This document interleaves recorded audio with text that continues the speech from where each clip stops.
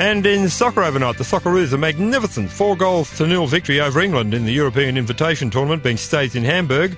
It was the first time Australia have beaten England. Aussie striker Bruce Fakofiewicz, the hero for the Socceroos, picking up 2 goals. Here's some of the action. Australia goes on the attack now through Digajic. Good ball for Sanovic. Yukanski. Ikanski. No, Yukanski now. Nice pass to Hukanski. Got an edge. Little Chipovic over the top of it. Fakofiewicz. Golovic. 1-0 Australia. Fakofiewicz the scorer. And that stunned this England side. Hikanski does well. Now Hikanski. Sokonchishki. Wikanowski. Good run. Has a shot ski. Golski. 2-0 Australia. England can't believe it. Lost Mahalski now. Bonovic. Good Bolovic. No, Ikanski now. Got a bad stitch. Could be risky. This looks dangerous. Better not ski. He did ski, and that's going to be a penalty. Referee pointing to the spot ski. England players are not happy about that. Penalty for the Socceroos to be taken by Dwikovic. Makes no mistake of it. Straight into the back of the net ski. 3-0 Australia. Got an edge. Wide ball for the Australian substitute Smith. I hope I've pronounced that correctly. Smith on for the injured Sanovic, who's gone off for a stitch after a bit of a grim situation a little earlier. Took a nasty Knockovic. Filjureski now, the Australian captain. This looks promising. Centre kick skate. The keeper's come out of his box. Fakofiewicz. It's a goal. That's his second. Australia 4-0 ski now. England in deep shit skate. That's sensational. Goal! Australia wins! Right? Did we win, Mick, or what? We didn't, mate, but it is goal. Oh, it was World Cup fever. Oh, that was so funny. Goodness. That's the 12th man. People haven't heard it before. That's a standard Australian commentary. That's yeah, definitely Australian icon there. So, mate, Australia's out of the World Cup, but people are so stoked with how they've gone because the quality was there and everyone knew they were building. We are so happy in this country, even though we're getting booted out. Unlike the English, which look like getting their ass booted out. Or they've lost the first 2 games at least, so it's not pretty. So, Danny, how are you, mate? All right, so, Mick, what's going on in your world? Mate, I'm having a good kind of patch at the moment. Last week we talked about sort of taking action. I had a pretty jam-packed week this week. It felt good. And I had one of those moments today where I was like, yeah, it just sort of felt like the path that I was taking right now was a good one. And it sort of it brought up this idea for a topic to talk about this week. And maybe it's in the realm of not just business, but I'm going to use this as an example because I always bloody well do. But it was obvious to me today that I'm on the right path, right? Keep going. But then I stopped and thought, well, how do you know when you're on the wrong path? Or even worse, what about when you think you're on the right path and you just keep going on it and you're not being honest with yourself? So there's a moment today where I wasn't thinking about whether or not I could be chasing the wrong thing or not. It just felt right, so I wasn't worried about it. But I just kind of started thinking about this topic and realizing I don't think I know the answer to that. This is big. Because, like, when you said that, then I had some ideas about when you know you're going the right direction, when you don't. But there are times in your life where you're getting all the evidence to say that you shouldn't. It's like the old example of Colonel Sanders and his Kentucky Fried Chicken going to 50 places and them all saying no. And we talk about Brad. He went to roughly 50 motorcycle companies before somebody would actually build him a bike, or motorcycle manufacturers. So that's how I'm going with my looking for a wife. So I'm at number 49. So whoever I meet next is definitely the right one. And together we'll cook chicken and make motorbikes. Guys, the next person you meet will be some guy named Hank that's driving your cab or something. I tell you what, as you get further down the process too, you become more open-minded. Look, it's been tricky because I look back at my own career and there was times when people were aggressively telling me to give up. And I did think about it. I wondered, but I just couldn't. But then, like we talked about in the other episodes, since I've turned 41, I'm really reflecting on my life, going, Mark, well, at some point you've got to look and say, have you got the outcomes that you want? And not that I would consider myself a failure, it's just a benchmark. You go, I thought that might play out differently or that would happen, and it hasn't. So you go, well, at what point do you at least change your approach? And part of me thinks that one of the indications to continuing is that you're making progress. And when you're making progress, it's pretty addictive. But one of the challenges with that, I actually just spoke at a school this morning and I brought up this exact example. I was like, well, if you look at those people that become famous early, because they've had so much success early, they believe that the decisions they're making are healthy and right. And so when you say to someone, look, you don't really want to hang out with that crowd, or that person's not a good influence, or you don't really want to dabble those drugs, then they're like, well, why? Like, my life's turned out fine. Maybe you need to look at your world. Like there's that sense of, but I haven't had the consequence. And they're getting so much reinforcement that their ways, so much attention, so much money, so much whatever, that they're turning a blind eye. It's almost like when the old example, when your car's driving and you don't pay attention to the oil light or something, and you can keep driving that car. The car won't stop. But eventually the car will die because you didn't look after it or have some dramatic injury. So it's an interesting question, isn't it? Because I do think it's feedback related. I didn't mean to interrupt you there. No. Well, I was just going to say, in my job, I have this interesting conundrum at times where I'm dealing with someone who's just plying themselves so hard and they're not making progress. Might be at the end of their career, for example, but I never want to be the guy that said you couldn't do it. But also there's times to say you need to take a different approach, or you maybe do need to let it go. It's very tricky, but I never want to be the person that said you couldn't do it. But sometimes I'm looking at it and I go, I don't think it can be done. And that's very interesting, because sometimes that's part of the problem. Like, what's the problem? I was in a meeting today with somebody that was floating ideas out on things, and they were sound ideas, but it's just like I couldn't envision them being so like, yeah, this is cool, this is work, but it's not really going to take off, and it was just brainstorming, so it was fine, but at the same time, like I wasn't that they weren't that wrapped up in it or anything like that. But I do realize that sometimes we just sort of say, yeah, that might work, or that's cool, or no, I don't think it's going to, sort of work the way you want it to, as opposed to giving somebody the direct feedback of you wasting your time.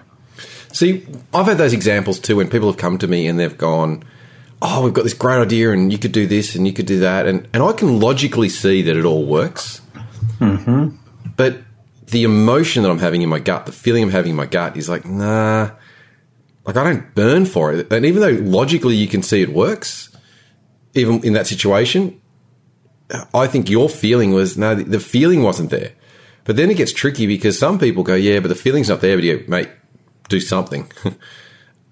But really, if I had to come back to something, I'm like, well, there's a feeling associated to a healthy direction. And I really believe that's what you really got to develop, and the capacity to listen to is like, what's my gut saying? And then people say they don't know what their gut's saying. And my response is, well, often it's because you're not actually listening to your gut. You're having a conversation in your head and you get all cognitive. And sometimes we also haven't stepped back enough to be able to even recognize the emotions we're having. We're confusing our emotions and the sensation. Even Yoda says it. He goes, clouded is the dark side. Because you can't see clearly when there's crap going on everywhere. That's why you need to meditate and chill out, man. Yeah, it's a dangerous subject, though. You know what I mean? It is. It's But you can see why if I'm in a situation and I've got to give someone advice on something, I'm like, well, hang on, this is tricky because what's the bloody rule for saying yes, soldier on, or no, don't? I guess I've actually got some ideas for it, but I don't know that I'm right. Yeah, I strangely do too. I don't know whether they're right or wrong or whatever. But exactly. Well, your stuff on overwhelm was wrong, so see how you go with this one. I don't know about that. I was all right. Rake the leaves. I achieved transcendency. But yeah, you did. When you gave me if anybody hasn't listened to the overwhelm episodes, go back. First week, I'm overwhelmed. Mick's got all the answers. Second week, how are you, Mick? I'm overwhelmed. Oh, really? How'd your advice go? Oh, yeah, nothing. Let's try again. So, Mick, let's see if we can find out the truth. I'm not even going to engage you on that. I know.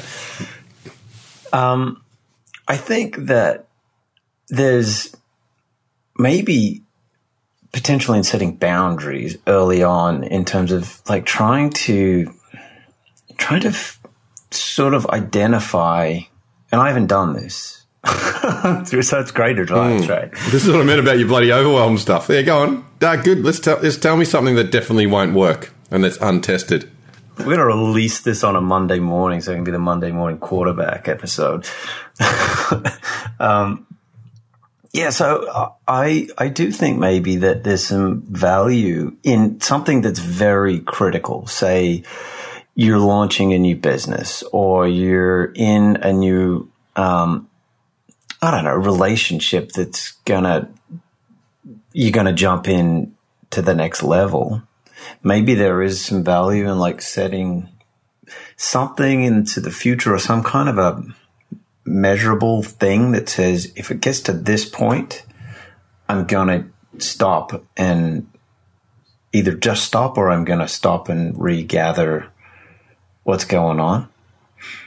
Do you know what I mean? So maybe for an athlete, that might be, if I don't get into the nationals, then it's going to be time to reassess whether I'm really good for that event or not. Right. Well, and that's very difficult. I'm eating chocolate too, everybody. If you can hear me chewing, it's so good. Because it's Australian chocolate, so good. This one's got Lindt dark chocolate with coconut. Oh my god. Lindt? What are you talking about? That's not Australian. Well, they sell it in Australia. It's not Hershey's. It's not. Oh my god. No, actually, no, I can't say that stuff. I can't. We are recording anyway.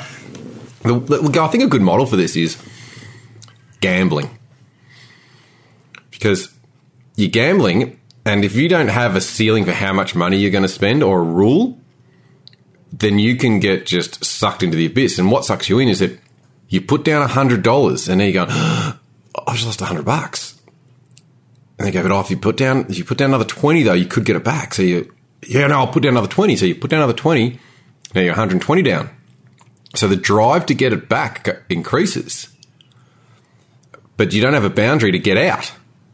I think it's a little bit like that in terms of the boundary. I think you're spot on. Although I do feel like in life, I'm not real sure. At the moment you said gambling, I was thinking, yeah, that's actually that's kind of on track. But I don't know, because I feel like day to day, it feels like there's more control than gambling. Our decisions are a little more measured based on actual data. And you're right. You're definitely right. But if you look at some of the principles, one, we may not have a boundary.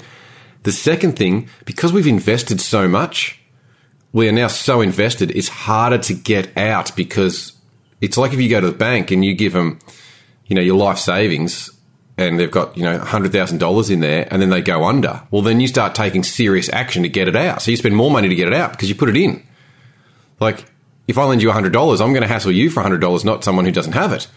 So even with a business, someone can invest in a huge amount of business or a relationship. They go, but we've been in it for 6 years.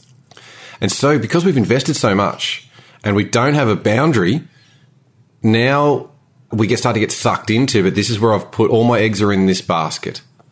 And we don't look to what the other option is. So I feel like they're two of the fundamental principles. And I think with the boundaries, in every environment, there is one, like the athlete can say, look, if I haven't made it by the age of, 28 or the, most recent nationals or whatever, everything, they can say, I'm going to reassess. I've definitely seen some people say, if he hasn't proposed in 6 months, I'm out. And I'm not saying that's a good or bad one, but people put these boundaries in place. I think it comes down to boundaries issue initially about the progress, but also the boundary has to have a time frame as well, because I had a kid one time saying his business had gone under and had lost a lot of money. And his dad asked me to speak to him, and I spoke to him, and he said, yeah, I ran a really successful business for a long time. I said, mate, I'm sorry, I don't understand how you can think that was successful. And he said, well, I met so many people, all these people and the great friendships I've made, and we had such a good time. And he was measuring the success of his business by the relationships that he had. But a business's viability fundamentally comes down to whether or not you're making enough money to pay the bills in a sustainable way. So his measure was wrong. Well, I don't know. I mean, wouldn't you say that a measure of success could be that you've had those outcomes? If that was the outcome, I mean, nobody probably starts with the outcome. Well, yeah, I'm going to just run the business regardless of whether it's successful or goes bankrupt, as long as I come out with great contacts and good fun. I mean, I'm sure no one starts with that. What you're saying is, like you said, he didn't set the boundaries, so it just ran its course, and then at the conclusion of it, looked for the good and the positive out of the situation. No, he wasn't actually doing that. What had actually happened was I had accidentally stumbled across how he was measuring all the decisions in his business from day one. So you come in, you go, oh, I haven't got $20 for that. Can I give you 15? Yeah, don't worry, mate. Don't worry about it. You know, when you go into a perfume shop, you don't buy the perfume, you just spray it on yourself every day. Yeah, don't worry, come in. Yeah, just spray it on yourself. Don't worry about it. But so you're building the relationship, but your business is going under. So he had the wrong measure. And then, you know, and as a result, he'd gone under. Now, granted, he can look back and go, it was a great experience, I learned all this stuff, but he hadn't learnt. He really thought he'd run a very successful business. Like, no, what you did was you were very successful with your relationships. Where you can sort of fall into that trap of creating the wrong data, wrong measure. That's what's dangerous about it, though, isn't it? You know, like anything. I don't know. In some ways, relationships are an interesting one because I sort of feel that's a bit more of a gut feeling drive. Do you know what I mean? Because I think if you're like asking yourself, do I stay in or get out? I mean, do you know what I mean? Like, but what are you expecting to change? It's like you're expecting somebody else to change, or the only thing that could change is you. In terms of that would really have a significant impact reliably on a relationship. So that would be perhaps one thing you could say.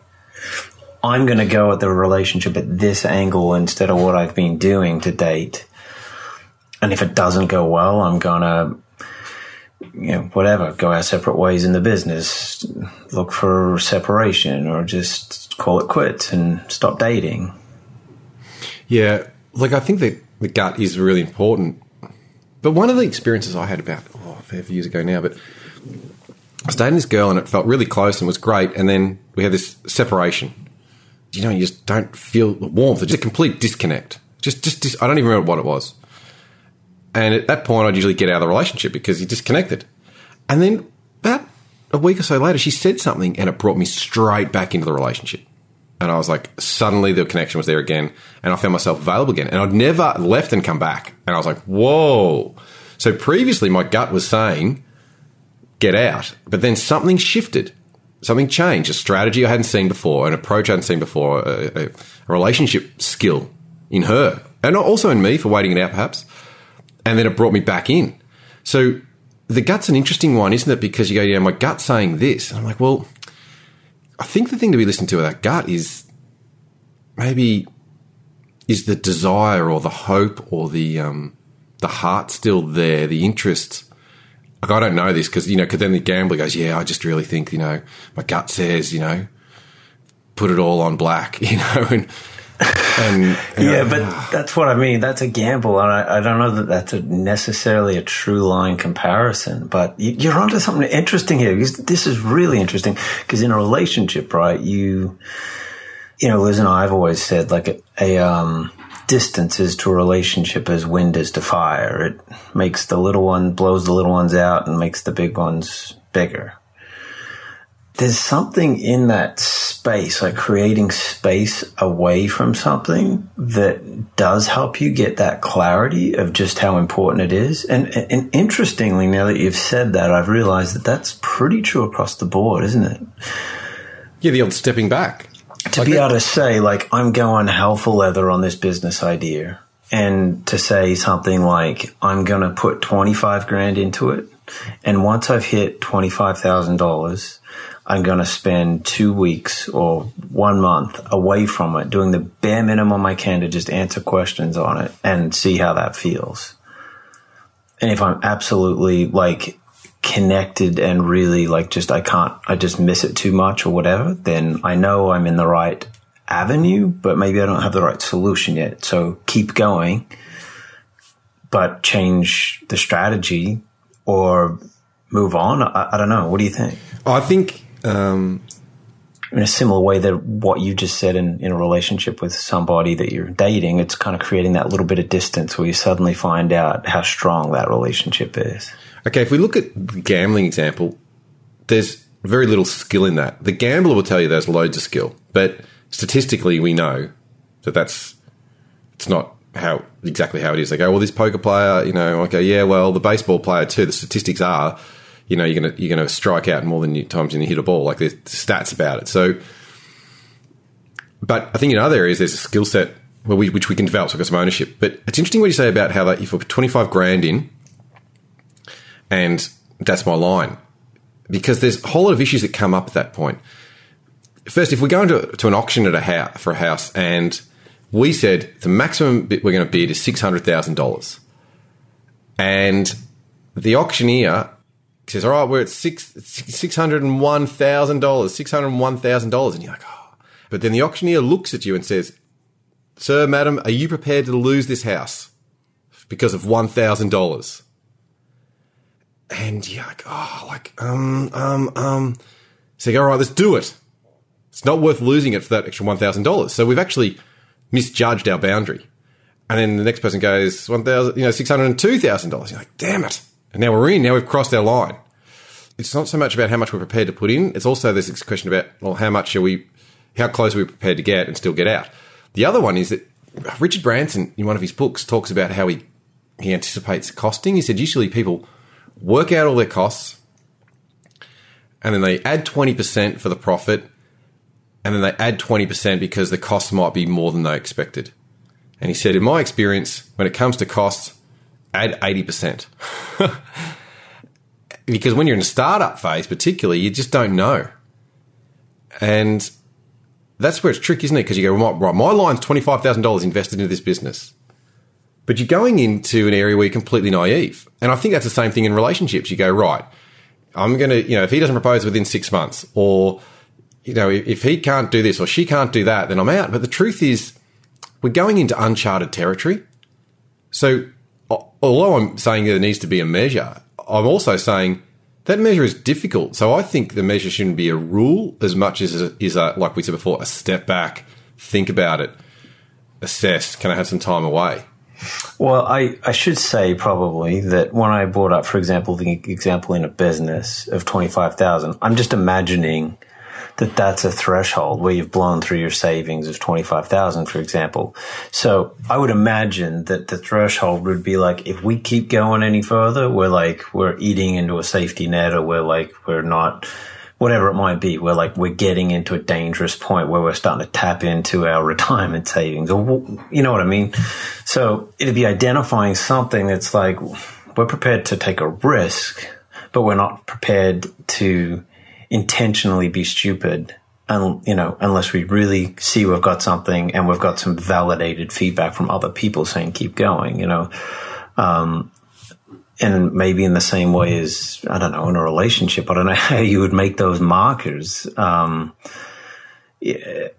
for that matter, in a spiritual quest, or because you get the same stuff, the same things apply as people travel around the world seeking enlightenment. I don't know. How do you know when it's time to stop pursuing that thing you're trying to go after? There's that saying, it's always darkest before the dawn. And it's true, and science doesn't even know why. Oh, there'll be some listeners that will start emailing us and telling us that they know why, but in my experience, research and scientists do not know why it gets darker right before the sun comes up. It's an interesting metaphor, because I find many times in my life, just when I think I'm broken, just when I think I'm done, and I can't handle any more, it gets worse.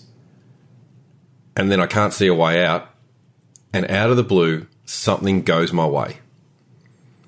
And this is also challenging, isn't it? Because other people would get out at that point.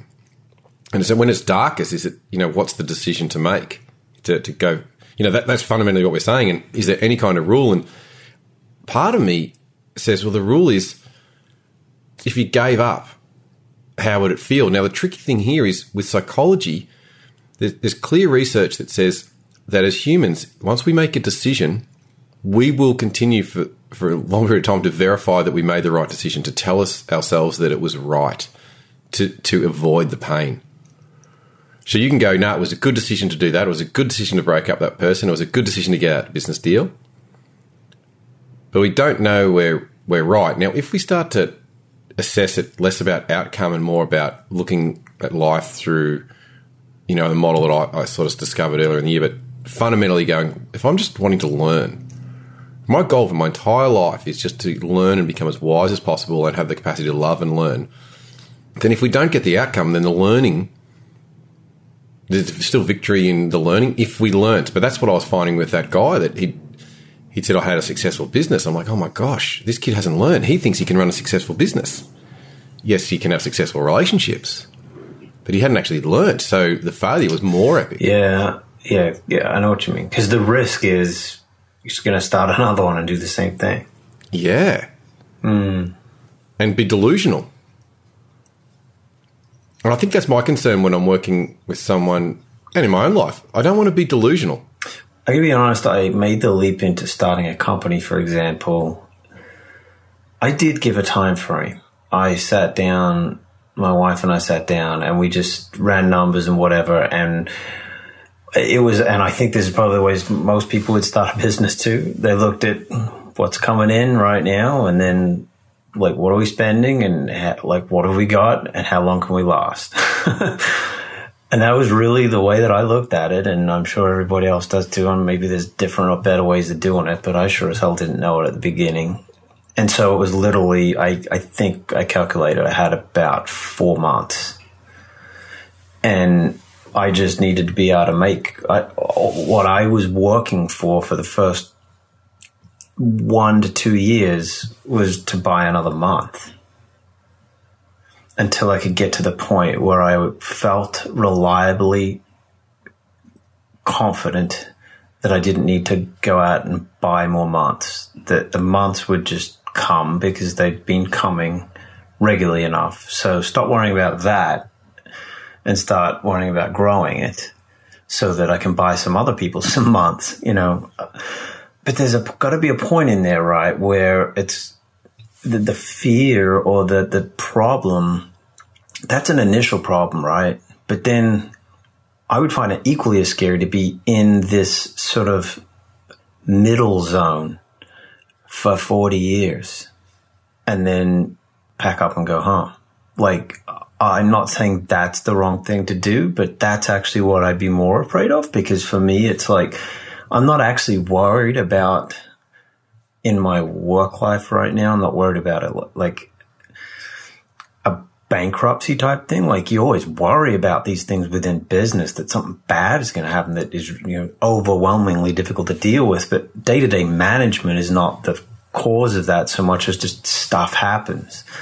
And you don't see those things. So those are risks that everybody has outside of business, whatever you're in. But I've been a little bit more like, I need to just set some kind of a boundary so that because I don't want to spend or whatever, like 40 years trying to do the same thing better and better, but not get. And have you found a solution to that? Like, to avoid that, like if we're talking here about putting a measure in place, have you said, well, right, by the time I'm 40, I want to make sure that I've got X number of dollars in the account, or I've got X amount of revenue, annual revenue. Have you got some sort of benchmark? Because that's what we're really talking about putting in place, isn't it? It is. I do. Because I don't. Well, to the extent of how my business functions, I do. So I'm in the process of changing that, and doing new things and trying out new, say, technologies or new ways of doing what we do, so that in the space of like a 12-month to 24-month period, I could completely change the company and be taking a different role within the same industry, for example. And so I've set up stuff like that, like flags or boundaries that because I've taken certain courses within, say, a business and said, well, this is going all right, but it's not taking off. And so it's a lot of work and I'm okay with that, but I haven't actually seen the sort of feeling of payoff that I was expecting to see yet on the following actions. So I'm not going to stop them. I'm going to keep going on them, but I'm going to be passive on these and active on something completely different and see where that leads me. And I'm not going to ditch this other thing yet, but I'm going to give that other thing like 12 months. And if it's not taking off on its own in terms of, well, then I'm going to just sandbag it and move on. And hopefully by that time, I'm trusting I've got other things to kind of build upon. So when you say you'll either keep going with it or sandbag it, or you say, I won't put my effort into something else, I think all these distinctions are really important, because if you look at the example of Colonel Sanders going out and selling his chicken to 50 places, etc., and he might have persisted with the product, but he wouldn't have persisted with the same pitch. And I know when Brad did, when he went to all these different motorbike manufacturers, he persisted with wanting to manufacture a bike, but that doesn't mean that the way he tried to have the conversation was the same every time. And I think some people get adamant about process. They're like, well, this is me, this is who I am, especially in relationships.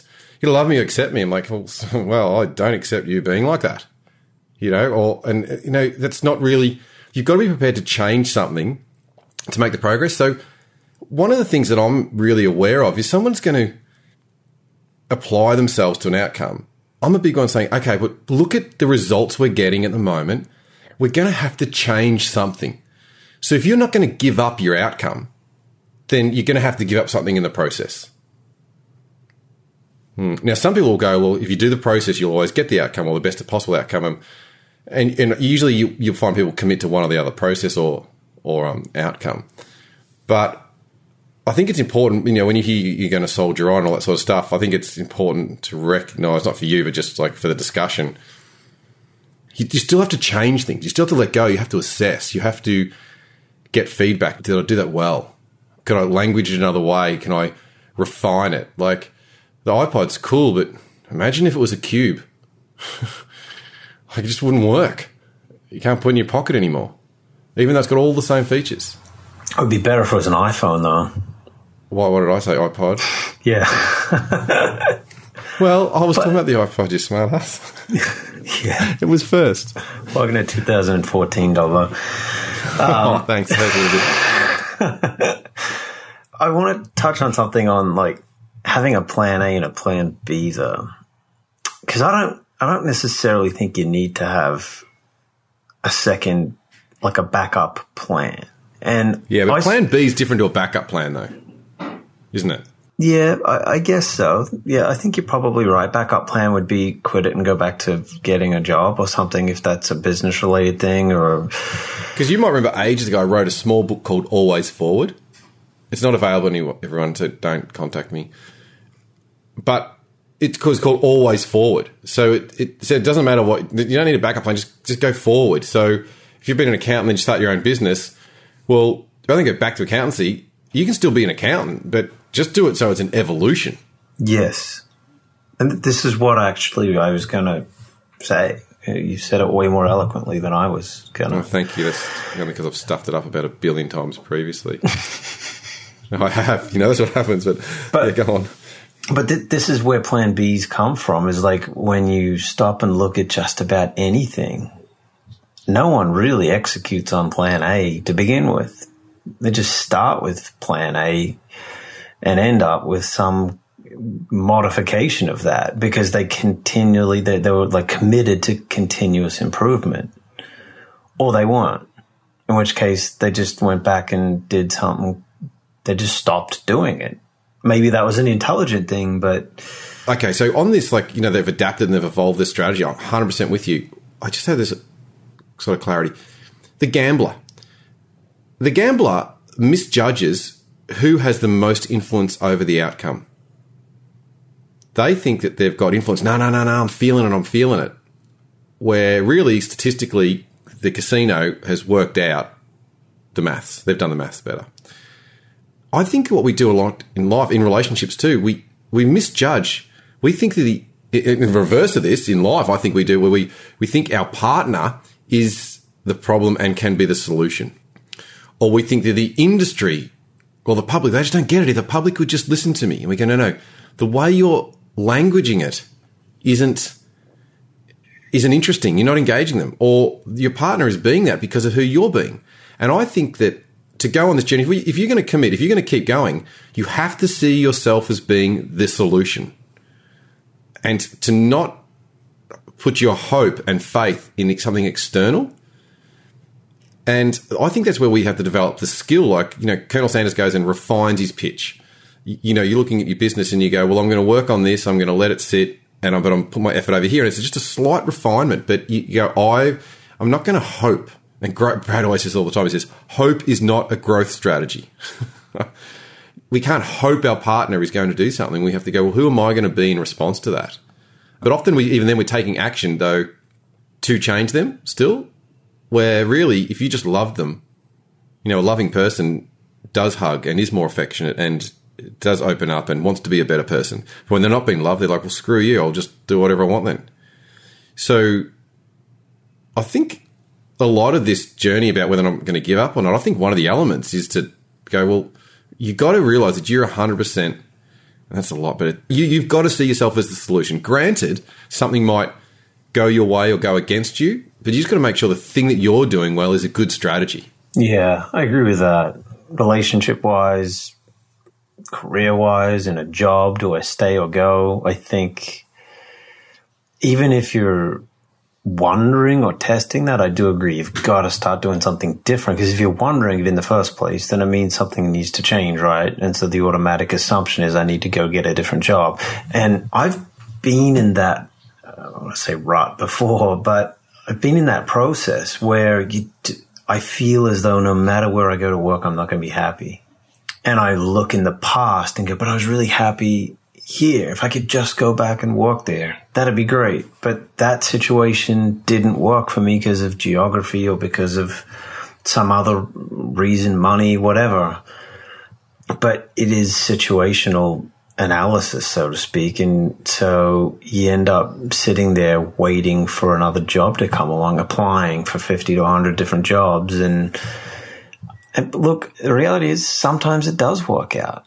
I mean, I know plenty of people that it's worked well for, like, they move on to a different job and suddenly everything just falls into line because they're just in a different culture in a place, and that can happen, and that's great and it's healthy, but that's a gamble too. That's a crapshoot. The way I think about that, my worldview on this, I guess, is say there's jobs coming up, or you're applying for a few jobs. I really believe life plays out, it unfolds. So sometimes we don't need to make the decision. So we could go for a job and we go, right, I am the solution. I've redone my resume, I've reassessed it, and we go to the job and we could have doubts over whether or not that's a good match for us, or we think it's a perfect match for us. And I think that there's a point when it just unfolds. There'll be a day when they'll decide that you should do the job, and then you'll go yes or no whether or not you should do it. There's like this unfolding, and I feel like we live in black and white. It's like I should either give up or move forward. But sometimes it's too early to make the decision, especially with retirement of athletes. They're like, oh, I'm thinking about it. And I'm like, well, there'll be a day when you'll know.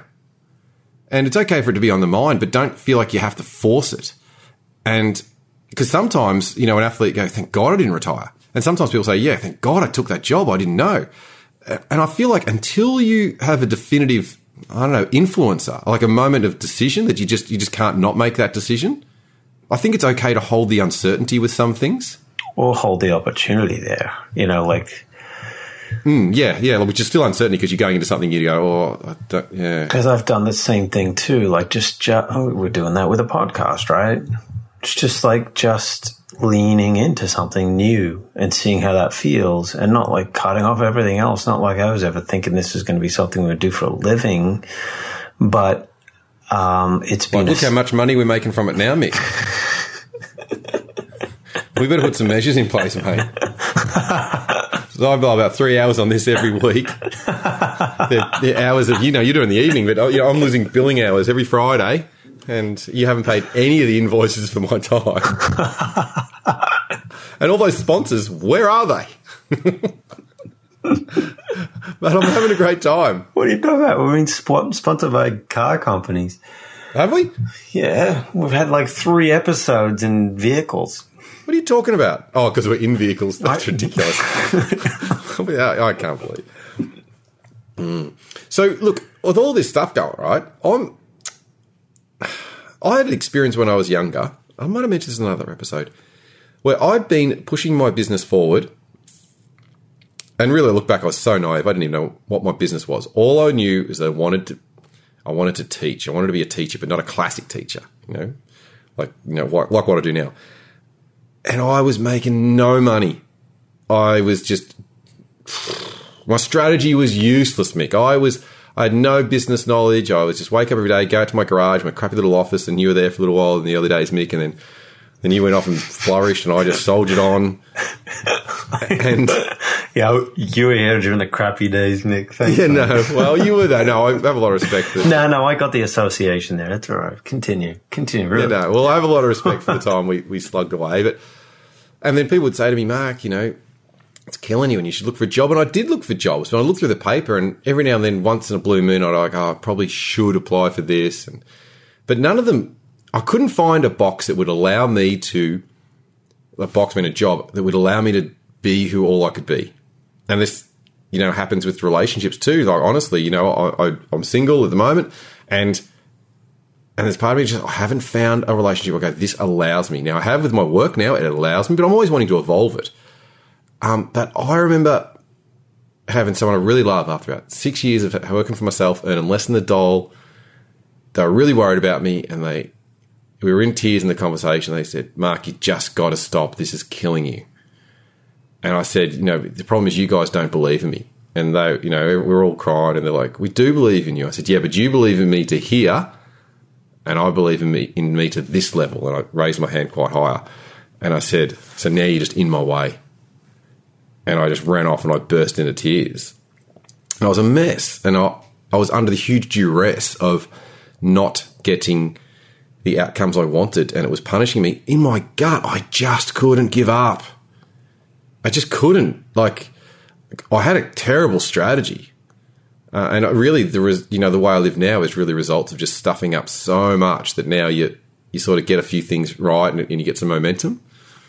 But I think that's probably what most people are dealing with, that fundamental experience. Like, I just feel like I could be more. And for me, I look back, it just came down to a strategy issue. I didn't have a good strategy. And sometimes it just takes time. You can't speed up the baking of a cake. Yeah, I agree. Although looking back, do you think that you should have taken the advice and tried something different? Well, their offer, though, their solution was get a job. Stop trying to have your own business. I needed advice on the process. Like, they were trying to get me to change my target. I still think that not saying for you necessarily, but sometimes there's still sound advice in that, right? I mean, like if it doesn't add up to the journey, it doesn't make sense. So, for instance, if I'm just imagining you and I in the same conversation as 15 years ago, right? And I could imagine that it would make more sense to be able to say, you need to spend 3 to 5 years working your way through a company, getting your ass kicked along the way, and learning the kind of how to work your way through the boardroom so that you can come back to this with the authority you need, or with the understanding of how to deliver it. Because if you're on the other side, you get to sit and watch how other people are getting rejected and accepted, and understand that process. Because that's what I think is difficult, particularly when you're starting a company without a long frame of reference when you're young. That was certainly my struggle when I was working with you. I'd be in a boardroom talking to somebody that was my dad's age and telling him how he could perform better or get more out of his employees. And I'm like, I don't know why he would listen to me, but sometimes it worked and other times it didn't. And so what did work for me, for example, was getting my butt kicked for a few years So I could see that there's sound advice, but if it doesn't sort of add up to the process, I can totally see the same thing, because I've been in the construction industry since I went into college, and it was probably a decision that came somewhere in my last year of high school. I was like getting interested in the idea of architecture, and then got more interested in construction management. And ever since, I've been in that industry.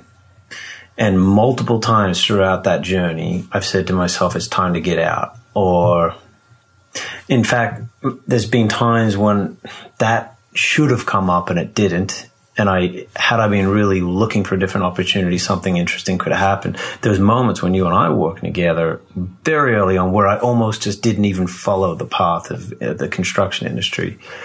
And it would have been fascinating to see what would have happened. But you get so far into it now that it's like, well, I don't know what else I'd do. See, that's what they say about, like, in Andre Agassi talks about that in his book, which we mentioned in an earlier episode, was that people say, he said, I hate tennis.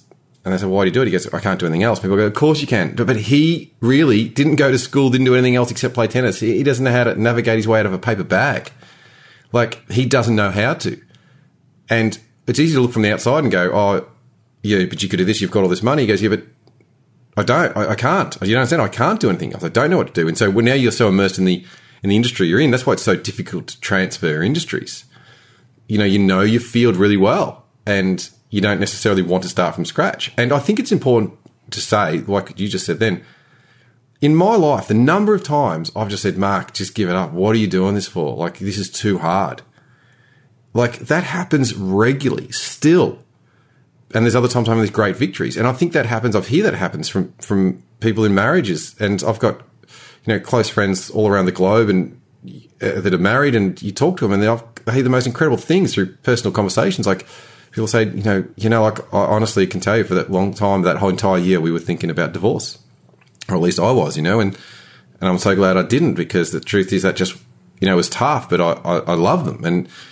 And also in when I've made progress with the people that I advise and coach, and it's not like I'm sit back as the expert. I'm in it with them. Like, if they succeed, I succeed. If they fail, I fail. Like, it's not all roses that's getting perfect. There's no perfection in what I do. There's no perfection in the process. There is just two people really caring about trying to get the outcome. But I can tell you, like, I have massive barneys with people over things, not because we don't like each other. We're looking for the truth, and we're both scared. And we go, I think it's this way. I think it's that way. And people don't ever see that. Like, especially, like, I spoke to, in the last 24 hours, God, I've done so many talks. I'm bloody, I love it, but gee whiz, it's a lot of words. But those people, they see me for an hour and they go, oh, he's got all his shit together. No, you don't. Like, it's difficult. And I think it's important, just because you hit some sort of really difficult wall in whatever you're moving towards, that's not the indication to give up, but it's definitely an indication to pause, step back, and perhaps look at your approach.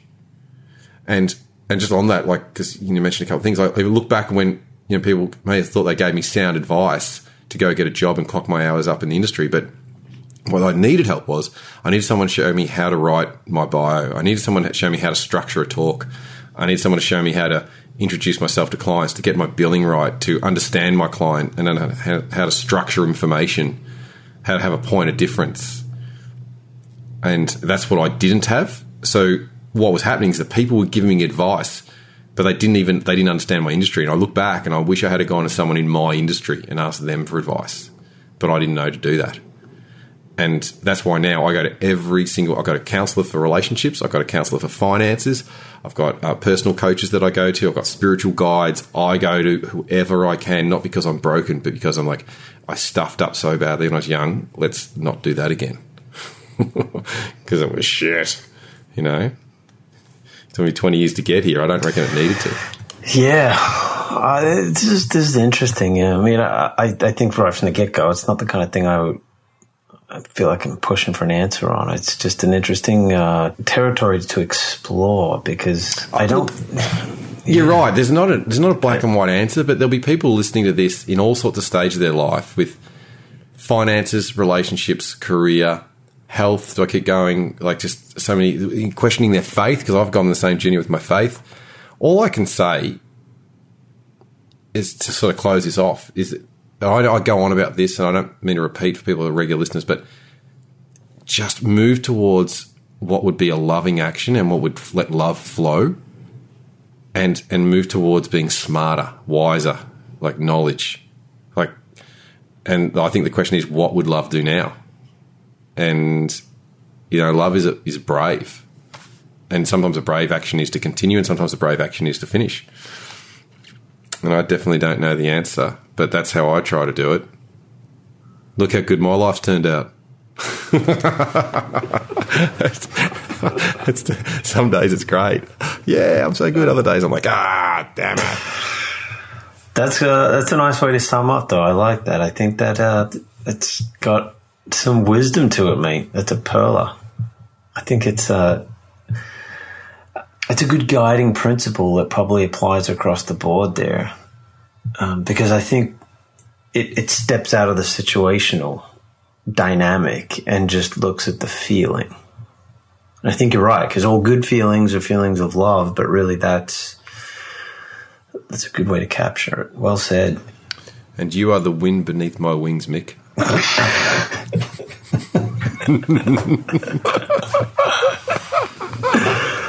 Did you ever know that you're my hero? You're everything I ever wanted to be, mate. Oh, thanks, mate. Thank you. Hey, so I'll catch you there. Hey, now, next week, are we locking in? Like, I know earlier in the series we said we're going to meet with these people and that people, and we didn't do it because logistically it's just a bloody nightmare. But we chose a new topic for next week, didn't we, Mick? If we're locking into it? We are. We're going to talk about loneliness. Because all those people getting evicted from the World Cup right now. But we're talking about loneliness, people. So if that's a topic for you or any of your circle, we're going to have a red hot go at it. We didn't do it this week because we're really going to pause and ponder it, and we're going to do it over 2 weeks. That's the topic of loneliness. So we are excited to have you and your friends and community on board. And let's just share the love. Mick, it's always a pleasure. It is, my good friend. So happy days. We'll talk next week. I'm looking forward to it. Thanks, hero. See ya. You've been listening to Risking Failure. To join the community and access more free content, news and updates, subscribe at riskingfailure.com.